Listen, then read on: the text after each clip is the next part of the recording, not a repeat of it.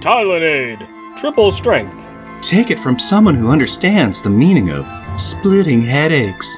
Typhoid Mary, spokesperson. The only pain reliever strong enough. Period.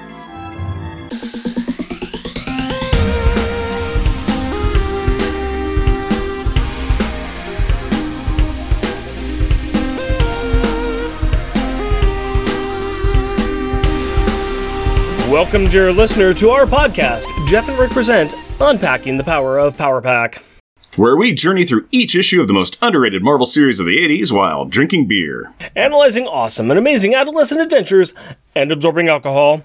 I am Jeff. And I am Rick. I wish they all could be random banter girls. Random banter time, buddy. Talk to me, tell me tall tales and tantalizing tidbits of trivia today. I'm trying to figure out why. Now, why would I pick that for the random banter intro? I honestly, I got nothing. I'm pulling a blank here. I'm not doing well. It's a weird recording we're doing. I don't understand what's happening. Why did you choose that? Okay, because when I think of Diamond David Lee Roth and any of his Van Halen videos or his own videos or anything, there's always bikini-clad women in there. Okay. Always gorgeous-looking women in bikinis. Always scrumptious strumpets. Okay. Do you know where I'm going now? I know where you're going now. We've chosen, like, a bunch of different, like, comics that have just little cameos of different Power Pack mentions or whatever is in it, and the one that I want to scrub from my mind is the one you're bringing up. It's the one that I picked. Yep, it's the one I'm bringing up because it's so terrible. It's also the one that we chose our ad from too. So yes, whatever, it is. Yeah, that's referencing the swimsuit issue on the Marvel Universe. And it's not to say that I don't own like the first 3 swimsuit issues. Mm-hmm. This is the only one I don't own, actually. Because you're discerning. I know. Mm-hmm. I don't know. I have nothing. I still own the swimsuit issues, so... Well, of course, you're not going to toss them. I have plenty of Clunker comics that are they're in the box. Yeah.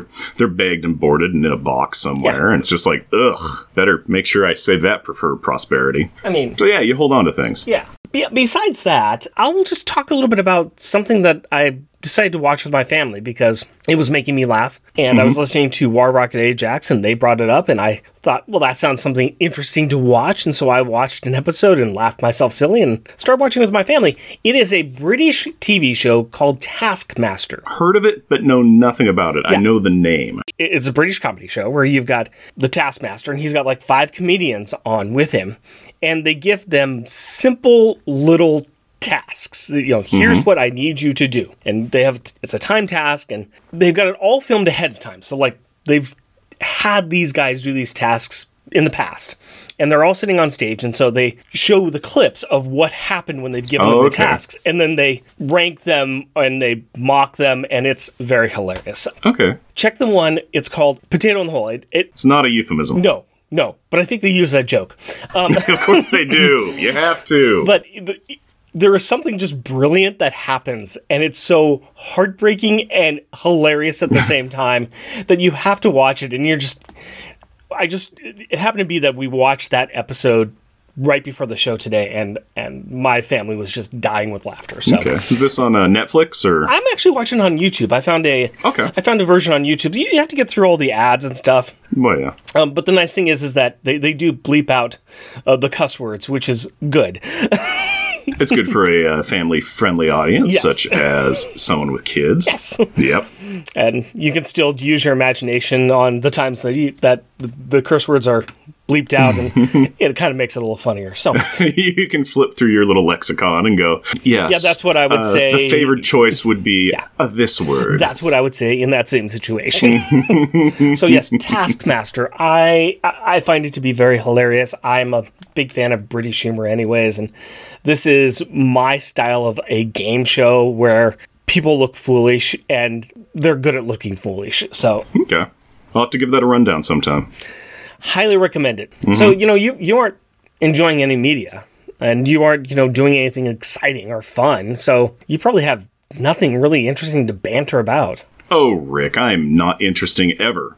so it wouldn't be just today. But I did watch something interesting. Remember way back in the day where I said I had started Squid Game? Yes. I finished Squid Games. Bravo, sir. I job. loved it. I thought that was really great. And then I started eating all the ancillary YouTube media relating to it. And I'm like, all right, let's dig into this walnut. So yeah, dug on that quite a lot. Enjoyable. We both are. You have finished, and I've started watching something where people will do silly, fun games. Silly, childish, ridiculous games where nobody ever gets hurt. Well, okay, emotionally, because people are making fun of them on Taskmaster, and physically, I guess physically because games, yeah, because there's 456 participants, and spoilers. There ain't 456 at the end. No, no, there's not. But it was good. I really liked it. Good. I enjoyed it. I enjoyed the ending, and I'm interested to see what they do with the second season of that. Yeah, me too. If it comes out within the next 10 years, because it took the creator of it 10 years to get it made, because most production companies were like very reticent to really finance something like this, because they're like, yeah, but here's the thing. It was so big that they shouldn't have any problem at all throwing down money for it now. Oh, gosh, yeah. Netflix will probably get the first bid on that, and they'll just be like, it takes money to make money. Eat as much as you want, because we'll just make more. Speaking of making money, I have no way to segue. We are doing something off the beaten path here, and give us a little break to do this here. I've been noticing that there have been a few comics that mention Power Pack, or they got a little cameo in, and I've kind of bundled them all up, and, well, we just want to get them out the door so we can move on to the next thing, which is going to be the FF. We're going to work into the FF, the Future Foundation. Not the Fantastic Four, because I got confused personally. We're going to start with the Fantastic Four, because, there's a birthday party with Franklin, and Alex and Power Pack are there, and Alex gets invited to join this FF, but we'll get around to that. Rick from the future here. So here's the thing, I kind of failed there. I should have said the Runaways, not Fantastic Four. I didn't know what I was talking about. Okay, I'm excited to see that. So leading up to that, though, I just wanted to get rid of some of the other stuff that has kind of popped up and it's out there. There's mentions it's not enough to do a full episode on a Spider-Man said, hey, Power Pack's over there, and then went and fought Doc Ock or something. And that didn't happen in anything we're going to talk about, but that's a good theory about it. So I make up my own fiction. Yeah. So here's just a bunch of weird stuff that we're going to just talk a little bit about, discuss, and move on. This is going to be a very loosey-goosey show. It's not going to follow our normal format at all, but I thought it'd be kind of just fun, and it's a easy week for us, I guess. Sort of. Sure. Well, that being said, let's go ahead and get into our format of our show by Jeff giving us a 2 cents replay from what happened last episode. The Power Kids have abandoned their burning house, abandoned their in-the-hospital sudden onset coma mom, and abandoned their frantic doesn't-know-where-they-are dad to travel to Snark World, where they are so scared of getting hurt that they abandon their plans of helping stop the destruction of some Snark cities by Emperor Jackal's forces, and then they went and hid in some caves. Not making that up. After a slight regroup, they split the party so that they can make an alliance with some other Snarks and break into Emperor Jackal's throne room, where they confront the big bad, have a lengthy discussion amongst themselves on how they should restructure the political structure of Snark World, while said big bad stands in a corner waiting for the big endgame fight to occur, and then they one-panel battle, where they punch Jackal in the nose, thus stopping his mad plans of expansion across the galaxy. Now that the Julie ends her story arc by going to Randy Allen's house and telling him that he's a big poopy head. 2-sentence replay is over. Why don't you give me a beer and tell us what our Power Pack pick is? My pleasure, my friend. Jeff, you record in a basement, right? Yeah. Some people might even call it a crypt, right? I don't like what you're inferring there. Bear with me. Potential future victim to go into my crypt. I mean, friend Rick. So you're in a crypt, and we're going to be talking about tales. So I thought I'd find something a little interesting for you today. Check out and see what you got there, my friend. I'm super curious now. It is, Pale from the Crypt, featuring the Brewmeister, the Hop Witch, the Malt Keeper, Liquid Gravity Brewing Company. Oh, that is sweet. That is Oh, so pulpy. That is amazing. Label art, Tales from the Crypt, issue number 39, December 1959. Oh, that's great. This is the cover of an old Tale from the Crypt thing. It's got a zombie wolfman, madman, boiled water spillage victim with a knife chasing some kids. Scampy, precocious, probably 11-year-olds. 3 boys running through a graveyard at night. That's great. That is so awesome. That is a comic cover. That is so sweet. I just thought, I kept seeing this in the store, and I thought, I want to use this for something. I don't know what, but having something with a pastiche from a Tales from the Crypt, and we're doing a bunch of different tales, it just felt right to me. This is great. I totally accept this. I love it. Yep. I get it. I totally get why. An anthology comic is Tale of the Crypt with all the little micro stories we're telling. And so that totally fits. I love it. 5.5% alcohol. It's a pale ale. Resurrected from the depths of purgatory. Pale from the Crypt is a big, bold, unapologetic West Coast pale ale. It boasts a robust aroma of peaches, tangerines, and passion fruit. Backbone of 2-row barley, caramel, malt, and torrefied wheat act to balance the beer for a frighteningly satisfying experience. It's a thing. Yeah. In the can, I just cracked the can, and I'm smelling that passion fruit, and that's a strong aroma of it. But also, this is kind of smelling like a pale. It says on here, hoppy, and I'm pretty sure that they're right on that. I'm going to probably agree. I haven't tasted it yet because I'm doing my pour. Yeah, liquid. Oh, wow, that is crystal clear, but a lovely amber color. Nice bubbles, but an inch of foamy head on that. Yeah, that smell is... passion fruit, grapefruit. Passion fruit IPA. Yeah. We got the hops in there, too. You can smell that. Yep. Definitely hops, definitely passion fruit. It looks like summer in a glass, so... It does. Cheers. Cheers to you, my friend. It's got a good taste. Okay. It's got that peach... I'm getting that peach. I see that. I'm getting the passion fruit. Definitely. The hops are not that strong. No, the hops are around, but they are a lot more subtler. It is neat that first sip is very peach, and then it kind of it mellows on the tongue and just sits like in a trough in the center of your tongue going, "Hi there, I am peach," and that peach blends into the passion fruit. Its aftertaste on it is kind of your generic IPA kind of flavor. A distance in the aftertaste. It really blends through that fruit flavor notes to get to it, though. It is not bad. It is quite enjoyable. No, that's easy. Quite tasty. It's a fun can. It is a very fun can. I love it just for that. I had to stare at it a whole bunch. This is really great. I always take a picture of this. I always put it on our website. Usually I have comic books along with the beer, but none of the comic books that we're going to be talking about today do I actually own. I've tracked all these down through Marvel Unlimited. Yeah. Let's talk about some comics. Mm-hmm. And to begin with, let's talk about Cage, issue number 19, August 1993. Seduction of the Innocent. Credits: writer Marcus McLaurin, penciler Brian Pelletier, inker Frank Turner, letterer Richard Starkings, letterer the second John G. Rochelle, colorist Kelly P. Corvess.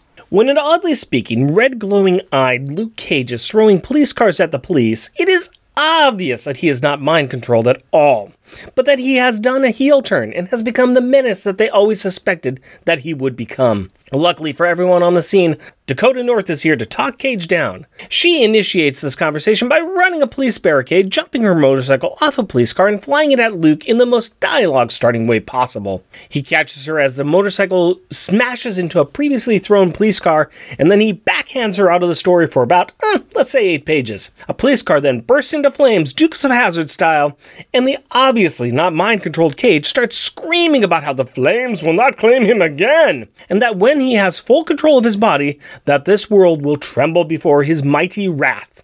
Then another police car blows up, Dukes of Hazzard style, engulfing him. Later, Luke wakes up in a bed and decides that he needs to lay off the Taco Bell as it's giving him nightmares.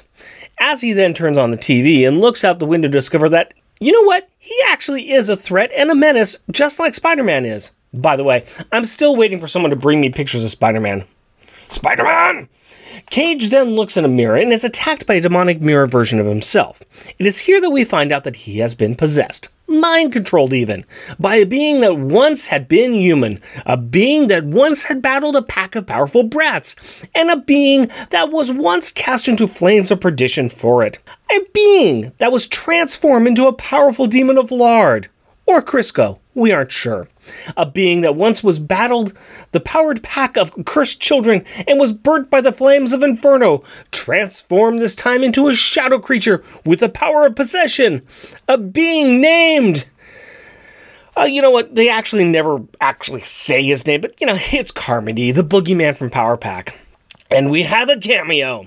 And the boogeyman wants to solo pilot Luke's body, and he has kidnapped some people close to Cage to further this master plan. Smash cut over to the return of Dakota North, and she is telling the news that Cage is too much of a loner to be a hero, and he deserves to be behind bars. She then goes to get maps of Cage's apartment to see if she can find a secret underground way in to get her obviously not mind-controlled quarry out. This is really weird.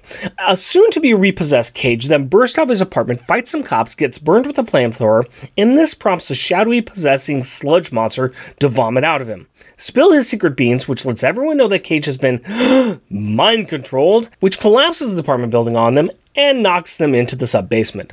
Strangely enough, this is where the demon's kidnapped victims were, and Dakota North is also there, so she can find out the truth and help Cage by driving him to and crashing them into the Fantastic Four's headquarters.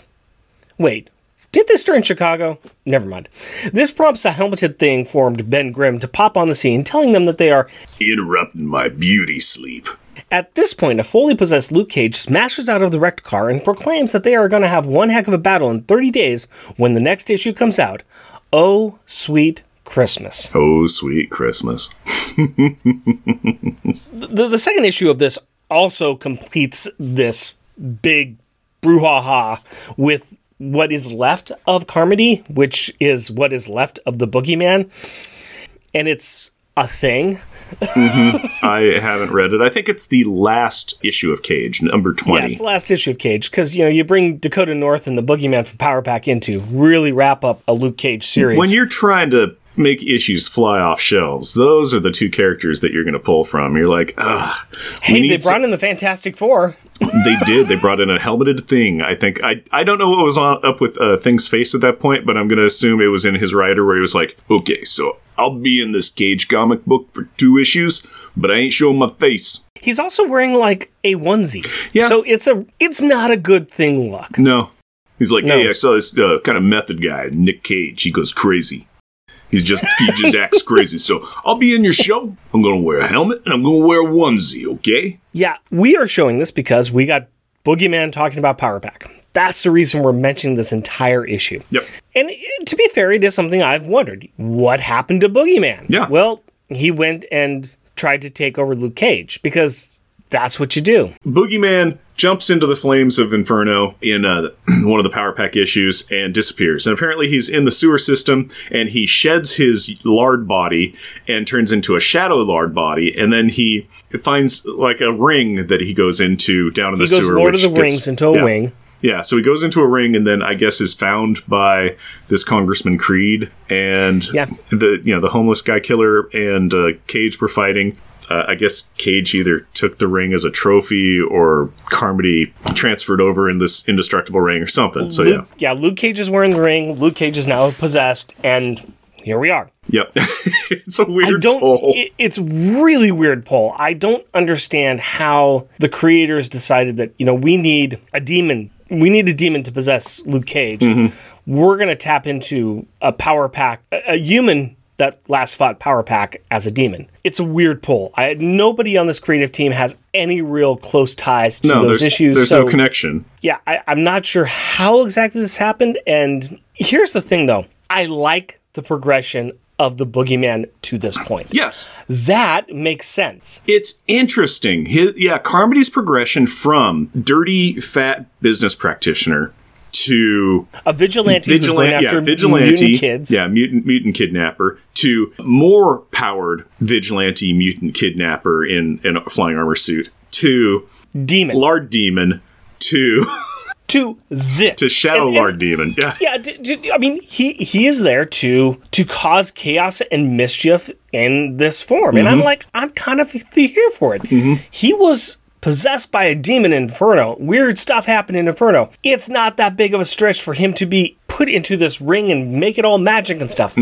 It's just the Luke Cage turn is the one that's weird. But different. I guess if you are, nigh invulnerable like Luke Cage, you need to somehow get into him. And I guess the only way into him is through his brain pan. Or soul house, or whatever they want to call it. Yeah. Bless him for pushing Dakota North still. Yeah. I have read 3 different Dakota North stories now. One of them is her own story. The second one was with Power Pack, and now this one. I will tell you exactly what is the same in all of them. The name Dakota North. And the red hair. I have now read 2 comics that have Dakota North in them. I know nothing about Dakota North other than that she used to be a cop, and I picked that up from this one.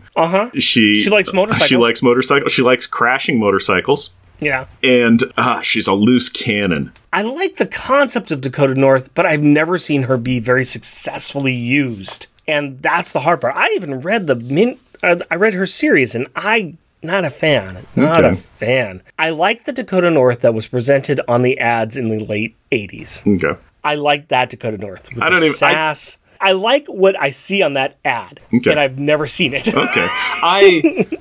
I remember when Dakota North was existing, when she was coming out. And it was like, okay, Dakota North. Okay, she, apparently street, noir, bullets, a dame with gams up to there, but she also happens to be the jaded detective. Okay, that's... And that would be cool if we had that.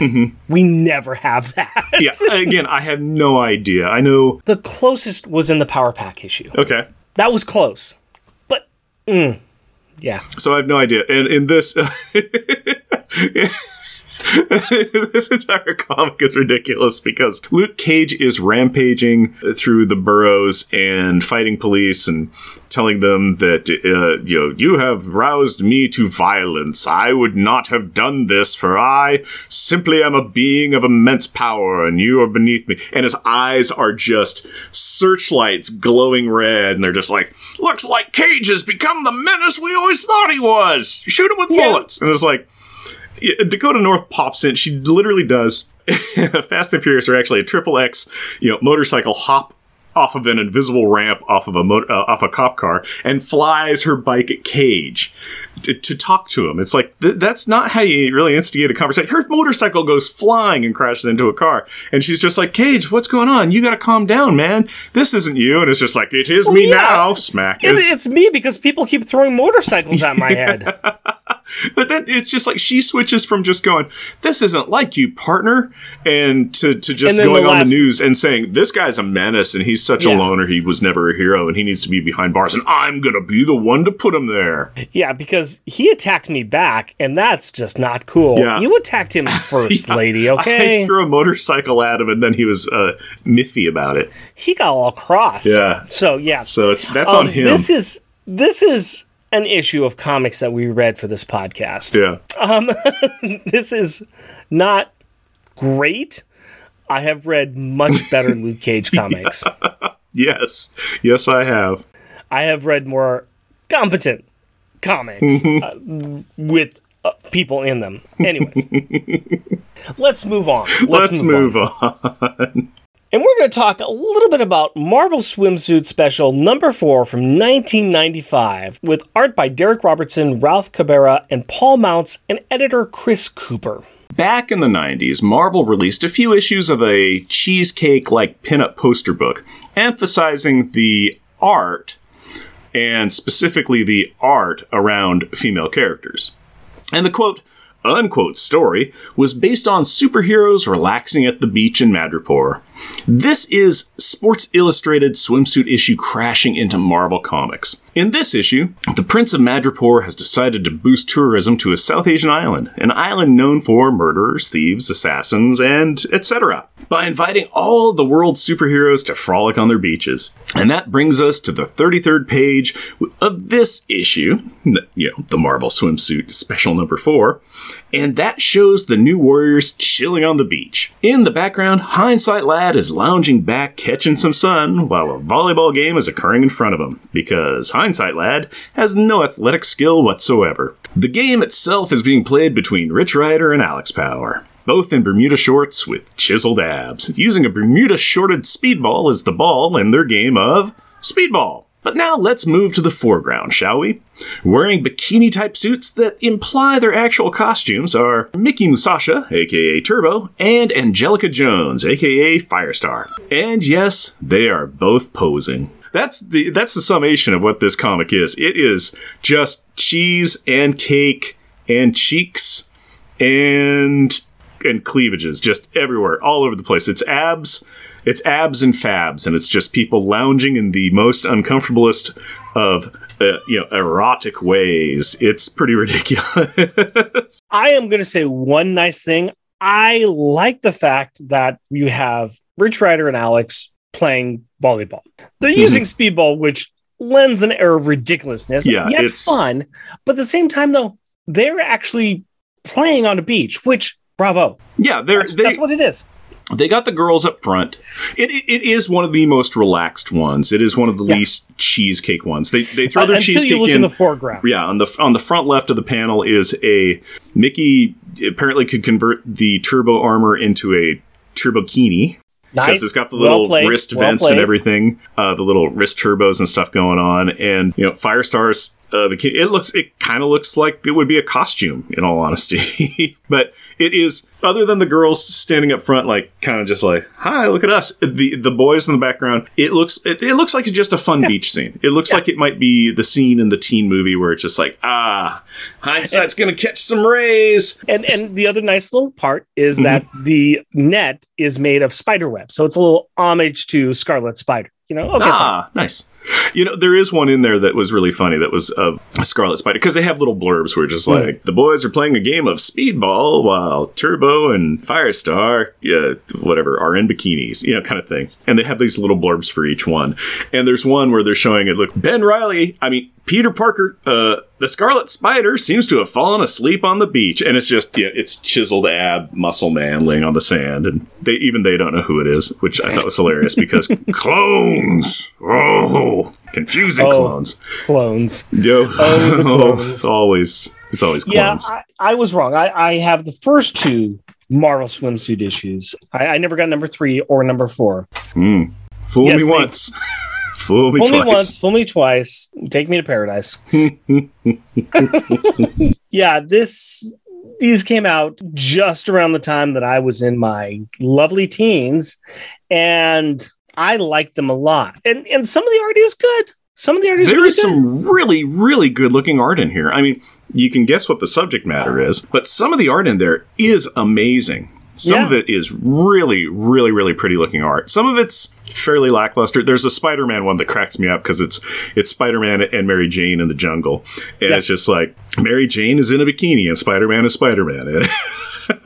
Just like, okay, that's not exploitive at all. Oh, this is all about the exploitive. This really is. This is artists just being as cheesecakey as they possibly can, and it's a thing. This is the dumbest thing I've ever looked at all the pages of without reading almost any of the words. There are words, but you don't need to read the words. Yeah, it's just like, I don't think I need to know this. No. Now, here's the thing, though. I will give it this much credit. The gaze is both sides. I mean, it is. The women are arching their backs like crazy, but the men are wearing tight or low cut or not much at all. Subjective speedoed. You have a higher percentage of the female to men, but the men are made to look as chiseled and as eye-catching as they can be, I guess. They shed water weight immensely for this. There's a Namor one in this where it's just like, he looks like he's been wrung out. He's so 0% body fat. And there's a Thor one where it's just like, there's too much Thor. Thor is beefy, but this is ridiculous even for him. This is exactly what you think it is. And we are talking about it because Alex is there in Bermuda shorts, and he is chiseled. Yeah. He has the body of a 23-year-old man. The New Warriors, he was pure beef, and then I think in the Future Foundation stuff, he was just like slab man. The kid's been getting into the human growth serum, is all I gotta say. Something about that. New Warrior one was about the least exploitive one that they had, while still being exploitive. Let's move on, shall Let's we? move on. And let's move on to Daredevil Volume 2, Number 7, May 1999. The Devil's Demon. Writer, Kevin Smith. Penciler, Joe Quesada. Inker, Jimmy Palmiotti. Letterer, Liz Agrafiotis. Colorist, Richard Eisenhoff. Daredevil is beating up Mysterio to find out where a baby has been hidden. You see, this is all part of a really complicated plan that involved trying to make Daredevil crazy, which seems like every single plan to take down Daredevil ever. Anyway, after a few pages of punching and exposition, Mysterio convinces DD to do a walk and talk. He then unloads the narrative of his life, explaining that he is the best special effects guy in the world, but nobody loves him. He has been mocked, ridiculed, and even beaten by Power Pack. Power Pack, I tell you. And to make matters worse, all the cool stuff he has been doing with gases and latexes and masks and practical effects, it's given him brain tumor and lung cancer. He wanted to go out with a bang against his greatest foe, Spider-Man, whom I'm still waiting for photos of. But he could not be sure he would be fighting a clone. Which, fair argument. So he chose the Big D. And then there's more exposition. Because Kevin Smith. But we now know that what pushed Quentin over the edge was the Pack. Daredevil then punches Mysterio enough that his fishbowl breaks, and we see that his cancer-ridden form is truly a cancer-ridden form. Matt tells the freshly beat-down Quentin Beck that he's a loser that has never had an original idea in his life. He then frees the baby, and then watches as Mysterio ends his life by stealing a move from Kraven the Hunter. Did I mention this was done by Kevin Smith, so there's a lot of words? There's a lot of words. There's a lot of words. Yeah. There's some gags. And, of course, some of the art in the background include Jay and Silent Bob references. I think there's a Jay and Silent Bob Destroy Japan or something poster in the background on one of the panels. Because you gotta be Kevin Smith. I love Kevin Smith. Gotta love Kevin Smith. But, the art in this is really good. I do enjoy the art. Yep. There's a lot of story, a lot of shadows, a lot of smoke and mirrors. It's a Daredevil story about somebody making Daredevil crazy. I mean, there's a lot of things that are the same in here. The nice thing is we really see the world through Mysterio, which is kind of cool. I've always liked Mysterio in a kind of sad form, but I always think he's kind of neat, and I understand why they call him Fishbowl, but also I like his costume kind of a way. There's always that kind of classic joke of, it'd be great if, Mysterio fought Daredevil, and Daredevil's just like, yeah, there was just a guy kind of standing over there while there was like dinosaur noises and stuff. It was, I walked up and punched him. Yeah. Yeah, and that's more or less what's going on here. But, Daredevil, there's this great big plan that Mysterio's got, and he's bringing them all in, but he's telling him the story of his life and how, he has done everything. He has been everywhere, and he was going to succeed, but everybody keeps beating him down, especially Power Pack. Yeah. Yeah. As an aside, Power Pack beat him up. Yeah, they ruined his plan, his Scooby-Doo plot. His Scooby-Doo plot to take over abandoned buildings or something. Yeah, it was to drive people out of their apartments. Yeah. Buying their apartments out from underneath them cheap because their apartments were haunted. Ooh. It's a thing. No, I enjoyed this story. I'd like to go back and read this run of Daredevil. I think it'd be kind of interesting. It like I said, it was done by Kevin Smith. There's a lot of stuff in there. And Kevin Smith does love his comics. I mean, he is a fanboy that can write. Yep. So, bravo for that. I remember when this was coming out, the Kevin Smith run, and it was really like, oh my goodness, Kevin Smith is writing comics. Because I don't think there were a lot of filmmakers that were transferring from the big screen to the smallest of screens, which is panel art. So, yeah.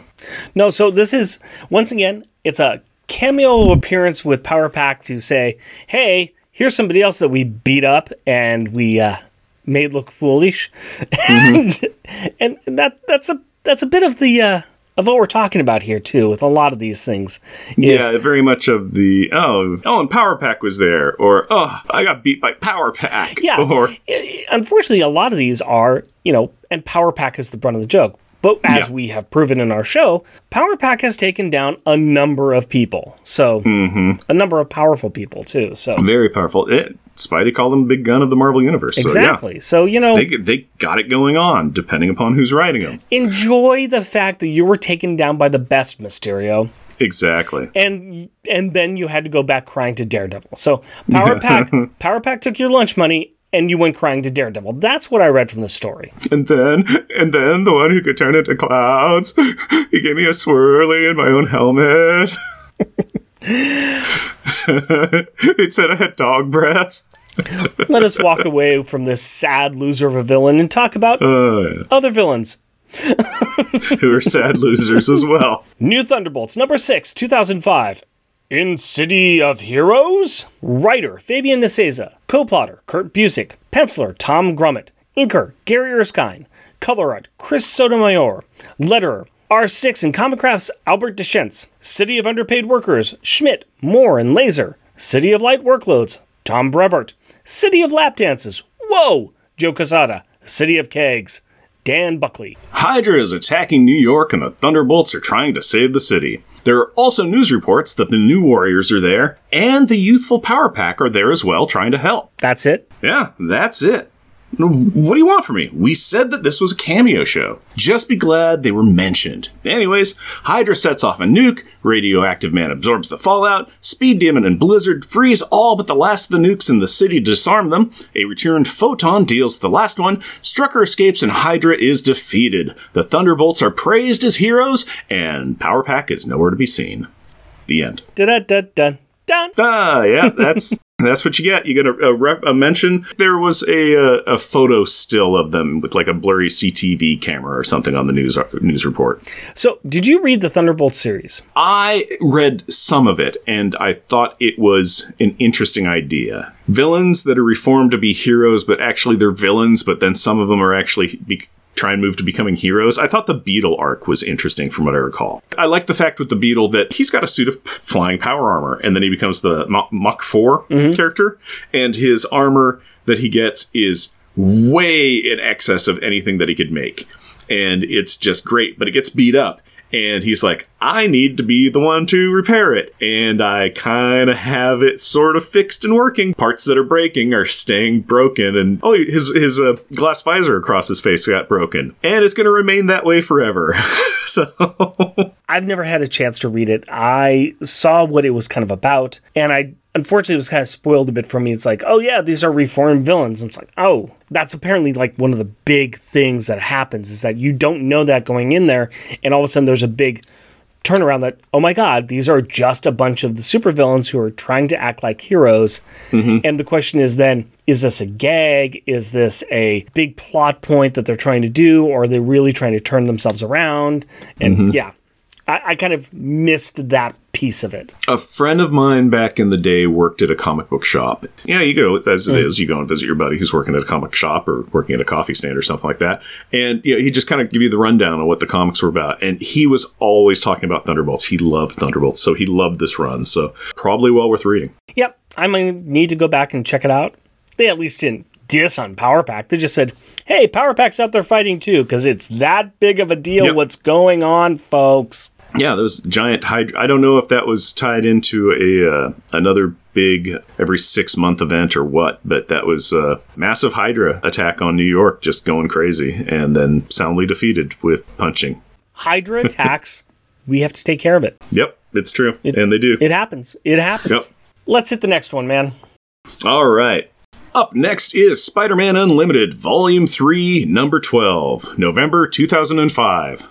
Amends. Writer, Christos N. Gage. Penciler, Mike McCone. Inker, Larry Stucker. Letterer, David Sharp. Colorist, James Brown. Speaking of getting a shout-out, we have a story that starts with Spider-Man pretending to lose a fight to Stiltman to lure him in, and then actually losing a fight with Stiltman because the big wheel... You remember the big wheel, right? The big metal wheel with guns on it? Yeah, you remember the big wheel. Anyway, the big wheel gets involved with the fight, and he wants to help Spider-Man, but, like every other part of his life, he failed at it. You see, Big Wheel has seen the error of his ways and is working through the 12-step program of Villain On, a supervillain recovery program. Spidey takes pity on him, and together they stop a bank robbery being committed by some goons in the Shocker, where Big Wheel is, more of a liability than a boon. Spidey does some quick thinking after they realize that Wheel, Big, will never be a real hero. The thinking that he has is that the Big Wheel would be a serious draw on a monster truck rally circuit. And you know what? He's right. Spurred on by his newfound joy and success, Big Wheel visits prisons to promote Villain-On. On one of these visits, we get to see the incarcerated Shocker making fun of the equally incarcerated Stiltman for being defeated by Power Pack after he got away from Spidey and the Wheel at the beginning of the issue. Bom, bom, bom, bom, bom. Hey. Bye. Fun story. It's a fun story. It's short. It's like 13 pages long or something. It's one of two or three stories in the book. Mm-hmm. I like the idea of reformed villains or villains going to prison and being like, this kind of sucks. And I wasn't really good at being a villain. And I'm really not good at being in prison. And maybe I can get out of this circuit. And I love the fact, it showed Big Wheel sharing with Spider-Man his life. He's like, okay, so I fell off a pier. Turns out the thing was waterproof. I said, you know what? I need to come clean with people. I talked to my wife. I told her what was going on. She left me. I got arrested. I went to prison. Didn't do good there. Found a support group, and it was like, okay, I can do this. And it's going with, some other C-listers, like Armadillo and stuff, who's a character that I like. And this is step 9, which was make amends. Go and apologize to the people that you've hurt. And he's like, hey, this is me doing step 9. I tried to kill you once. You probably remember. And Spider-Man like, yeah, vaguely. Didn't you fall off a pier? He's like, yes, I did. But that's what turned my life around. So he's trying to help, but he's also just like, oh, I suck. Here's the thing, though. It's like, there are other villains that have costumes, suits of armor, what have you, that are not as destructive as a like big wheel rolling around New York City. It's like a 3 or 4 story wheel. Just if you are making amends, let's make the first step of this program be, let's take a look at your villain suit. Is the conceit of your villain suit to cause as much mass destructive as possible? Okay, let's shelve that, sell that, scrap it for parts, make it an orphanage for children. I don't know. Just something else that doesn't involve you destroying the streets of New York, especially if you're trying to not be bad. It's so hilarious because he's traveling with Spider-Man, and it just shows him, and just like the ground's cracking and some cars are getting smushed, and there's dirt flying everywhere, and it's just like, oh, look at the sheer amount of property damage you're causing. Oh, hero wheel. Oh, big hero wheel, I want to be a good guy. Then ditch the big wheel. Yeah, stop. Just stop this. Stop doing evil.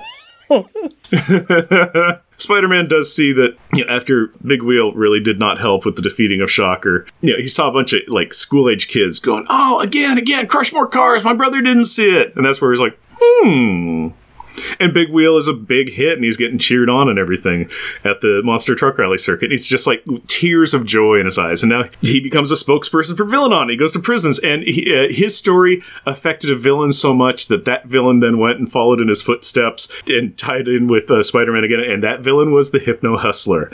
And Spider-Man is just like, okay, everybody gets one. Tell him, Peter, everybody gets one. This is a fun story. This is an absolute fun story. I enjoy this. I think this is another little series that'd be interesting to look at. I'd be very interested in seeing some more of writing by Christos Gage. I think the penciler in this one is also good too. I think it's a great work on the art. It's just fun and enjoyable. I like these little, it's not heart-crushing, it's not the weight of the world, it's not a 6-month prestige, everybody's involved with it, King and Invasion, Secret Pact, whatever. It's just a short little story that comes in, and it can kind of make fun of itself, but it also is kind of neat, and there's some growth in there. There was growth for Big Wheel, a character that I know nothing about other than he's a wheel that is big. That's super sweet. So I liked it. Actually, talking about it, I think we are going to see Christos Gage. We may see him again with Mike McKone. It looks like he did Avengers Academy, which we are talking about covering at some point in time. I don't know if he's still going to be on it by the time that Julie Power gets there, but all right. So, well, that's cool. So, we might see him again, which I would be more than happy to check out. He's actually got some cool stuff that he's been part of, which I think is pretty sweet. That's nice. I'm not familiar with any of his work, so. But speaking of funny stuff, let's talk a little bit about GLA number 2 from July 2005, Dismembership Drive. Writer Dan Slott, penciler Paul Pelletier, inker Rick Megara, letterer Dave Lanphier, colorist Wilfredo Quintana. The hardest part of being a superhero is when a compatriot dies and you need to go to their funeral. The Great Lake Avengers are currently doing this for their fallen partner, Dinosaur. Realizing that their roster is getting stretched pretty thin, with very few members to make sure the headquarters is not entered without permission, Flatman and Doorman decide to go on a recruiting mission in the one place where they are guaranteed to find all the heroes that they need, plus more. New York.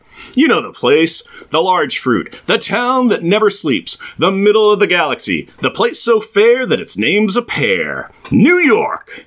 And find heroes they do. Heroes that want to have nothing to do with them. In fact, they find so many heroes that want to have nothing to do with them that they tell an AIM-defeating Katie Power that if she gets her parents' permission, that she could join their team. Katie also turns them down.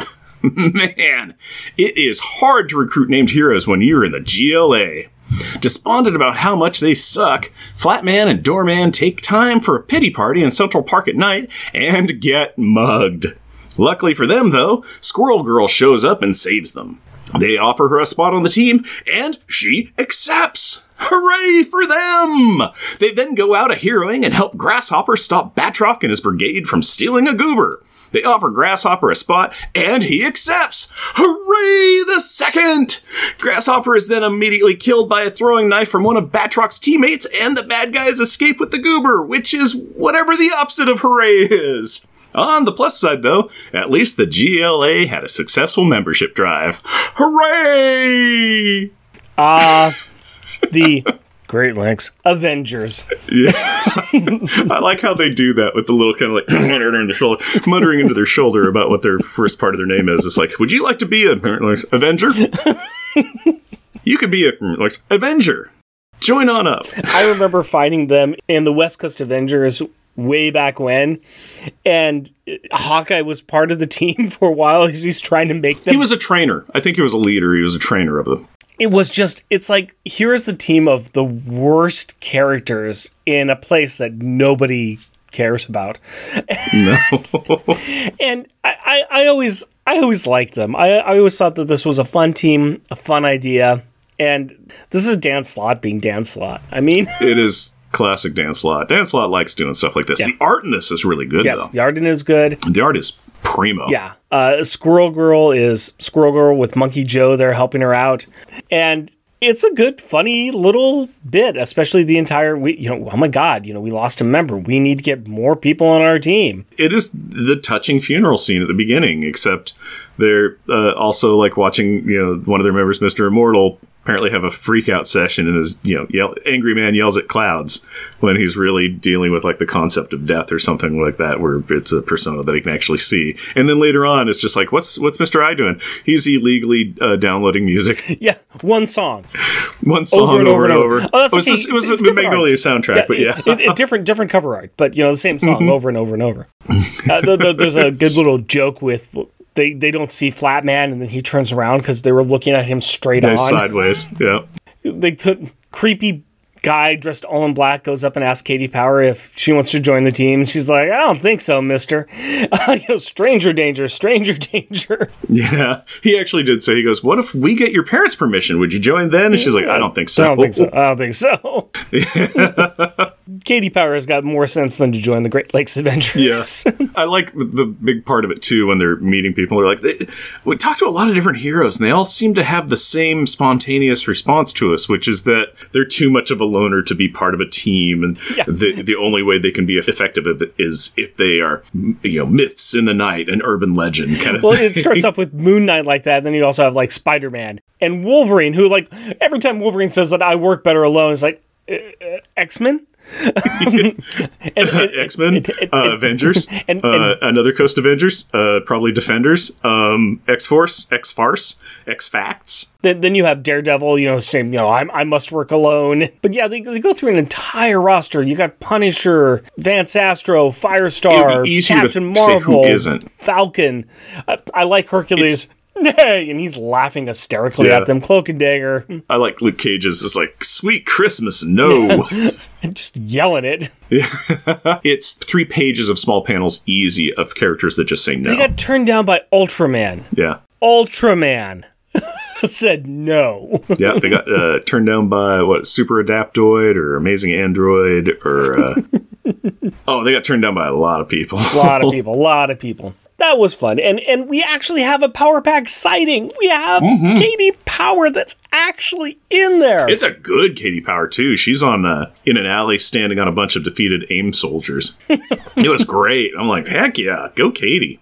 This was a fun one as well. Yeah, we've been talking through most of these as we've been going through them, and just some of these are good, some of them not good. If we were to just say what our favorite and our worst story was that we looked at, we can agree on Luke Cage as the worst. It had a lot of words. It had It had the most direct contact with Power Pack because it had Carmody throughout all of it. Yeah, but it wasn't good. No, it was not good at all. It was pretty terrible. I would rather look at the swimsuit again myself. Of course you would rather look at the swimsuit. The swimsuit actually had some good art in it. Yeah, the swimsuit did have good art. And it actually had a competent storyline. Yeah. And we're talking a swimsuit issue. Yeah. Oh, man. What do you think the best one was? A best one? Oh, boy. I almost want to go with... JLA was fun, but I really did enjoy that Spider-Man. Really? Okay, because I was thinking the Daredevil one's pretty good, too. The Spider-Man was pretty great. The Daredevil one is good. It's just the Daredevil one, there's a lot. And also, we were dropped right in the middle of a long story arc. So we're dropped in the end of a long story arc. You have to do a lot of catch-up. Mm-hmm. The GLA one, it's good. We're in the middle of a storyline, but we can easily catch up about what's happening here, and we can see what's going on. Yeah, they summed up really well with that. I thought the art in the GLA one was, honestly, I think the best. Yeah, I could probably go with that. The swimsuit special did have some amazing art. There were bits of art in there that I'm like, oh yeah, that blows it out of the water. But the GLA had just consistently really nice looking art in there without the appeal kind of thing. It was just like good art. Yeah. And I enjoyed the story of it. It was fairly self-deprecating and... Somewhere between the Spider-Man and the GLA one, I think would probably be the best. Yep, I would think so too. Yeah, that Cage one is not super great. Not good. Not good at all. Not good at all. No. It's... I mean, we aren't going to do too much on our normal power thoughts here because this is just, like I said, this is a throw it against the wall. We're seeing what sticks kind of a thing to it. Just having fun talking about some of these little mentions, these little talks about Power Pack or these little appearances. I promise you next time we're going to get back with the Fantastic Four issue talking about a birthday party. Rick from the future again. I should have been saying Runaways. Man, it's like I hadn't planned out what we were going to do the next week prior to recording this. So I just thought it would be kind of fun to talk about some of these little mentions. It was kind of fun. You want to say anything else about these, Jeff? Again, I like when there's that cross-pollination, where there's that mention of characters to kind of keep it, it's like it's all in the same world. It's not just like, well, there's the Marvel universe and then also Moon Knight is in a little pocket dimension kind of thing. I like it when you kind of tie together and maybe Moon Knight isn't dealing with Power Pack, but they are in the same realm. They're in the same area. And so there is going to be that little cross-pollination, even if it's just like through Doorman.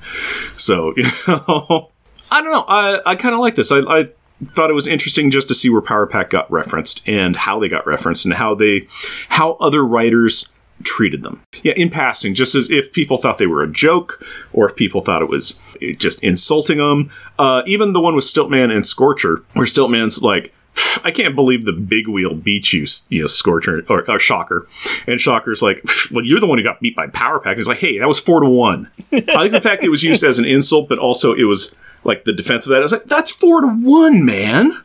There's 4 of them, 4 power people versus me. Yeah, of course I was going to lose. So I like seeing how different writers, you can kind of tell how they view the pack. Yeah. And I like that. Let's go ahead and do some thoughts on this beer that we're drinking, if you don't mind. Not at all. I keep pouring over to it. I've been sipping it down pretty hard. This I think is a pint can. Yep. I filled my glass. I drank it down real fast. I filled it up, topped it back up with a pint, and I'm down to the last couple of inches of beer. I'm enjoying this. I am too. Especially for a hoppy pale ale. It's that peach and passion fruit really brings it to something really nice. And it is hoppy, but it's not crazy hoppy, and it's not giving me that chewing on nails. It's not giving me that pine needle taste. It's not doing any of that. It's just like, oh yeah, that's nice. It's just the pale ale-ness of it is nicely subdued, and the fruit forefront of it is really pleasant and not cloyingly sweet. It's just like, that's a nice flavor. It's just, I'm enjoying this quite a little bit. This is a good beer. I'm enjoying this a lot. This is interesting. I like it. I think this is a fun beer. I would have it again. I think that this is a lot of fun. Liquid Gravity, Pale from the Crypt. I'm going to give this a 4.5. Wow, I'm going for a strong 4. It is. I can see why going 4 or 5, but this is a really good 4 for me. This is. I'm enjoying this. I could pour these down for the next couple hours. I may have given it that extra point just because of the cover of the can. Oh yeah. But I got to give it something because it's pretty darn cool. It is. That is. Yeah. Go to our website. You'll get to see a picture of the can. Yeah, I will get a picture of the can. It's what's neat on this too is that it's basically featuring the people that made the beer, and it's like the Brewmeister is kind of that John Carpenter Thing kind of face melting together of two people, and the Hop Witch is a uglified version with like a big long tongue and teeth missing from a green haired lady, and the Malt Keeper is kind of like it's the pretty lady with the zombie half of her face hidden in the back of the portrait kind of deal. It's. They knew what they were doing with that, and they did a great job. They may have known what they were doing with that. We didn't know what we were doing with this episode, so if this seems weird, I apologize. This was seat of our pants kind of a thing, just for fun. We are going to get back to our normal format next episode, I guess. Maybe. Something like that. We went through the issues. We wrote out a script. We did some stuff. Let's go ahead and do a shout-out time, because we want to thank those listeners that really stick with us as we do weird things. And this is for episode 95, where we talked about Power Pack Volume 2, Number 2, Snark Attack. Chris at BTO and Batbooks. Clinton Robinson and his podcast, Fan Film Fridays and Coffee and Comics. Jeremy Daw. Mal. Matthew Birdsey. Nicholas Prom and his podcast, Captain Freakout's Psychedelic Radio Show. Tim Price and his podcast, The Outcasters. Waffles from Waffles and Mario Talk About Things. And we also like to thank all the people that give us money to, pay for our voices out there in the world, and also to listen to some of the stuff we do for our Patreon episodes. They're a lot of fun. Those are the all-ages books that we cover, and you should check them out. $1 a month, people. Come on over. Be like the adorably and astonishing and amazing Andrew Burns. Cheerfully cheeky and charming Char Logan. Challenging, cheesy, and chuckling Charles Gears. Destructive and devastatingly delightful Damian Witter. Dynamically dangerous and devious Doug Jones. Exciting, energetic, and entertaining Edward Verocci. Jesting, joking, and jovial Jeff Polier. Just jealous and jeweled Jeremy Daw. Muscly, mighty, and meticulous Matthew Birdsey. Mythical and magnificent monologuing Matthew Laserwitz. Rudely rhyming and running Rustin Fritcher.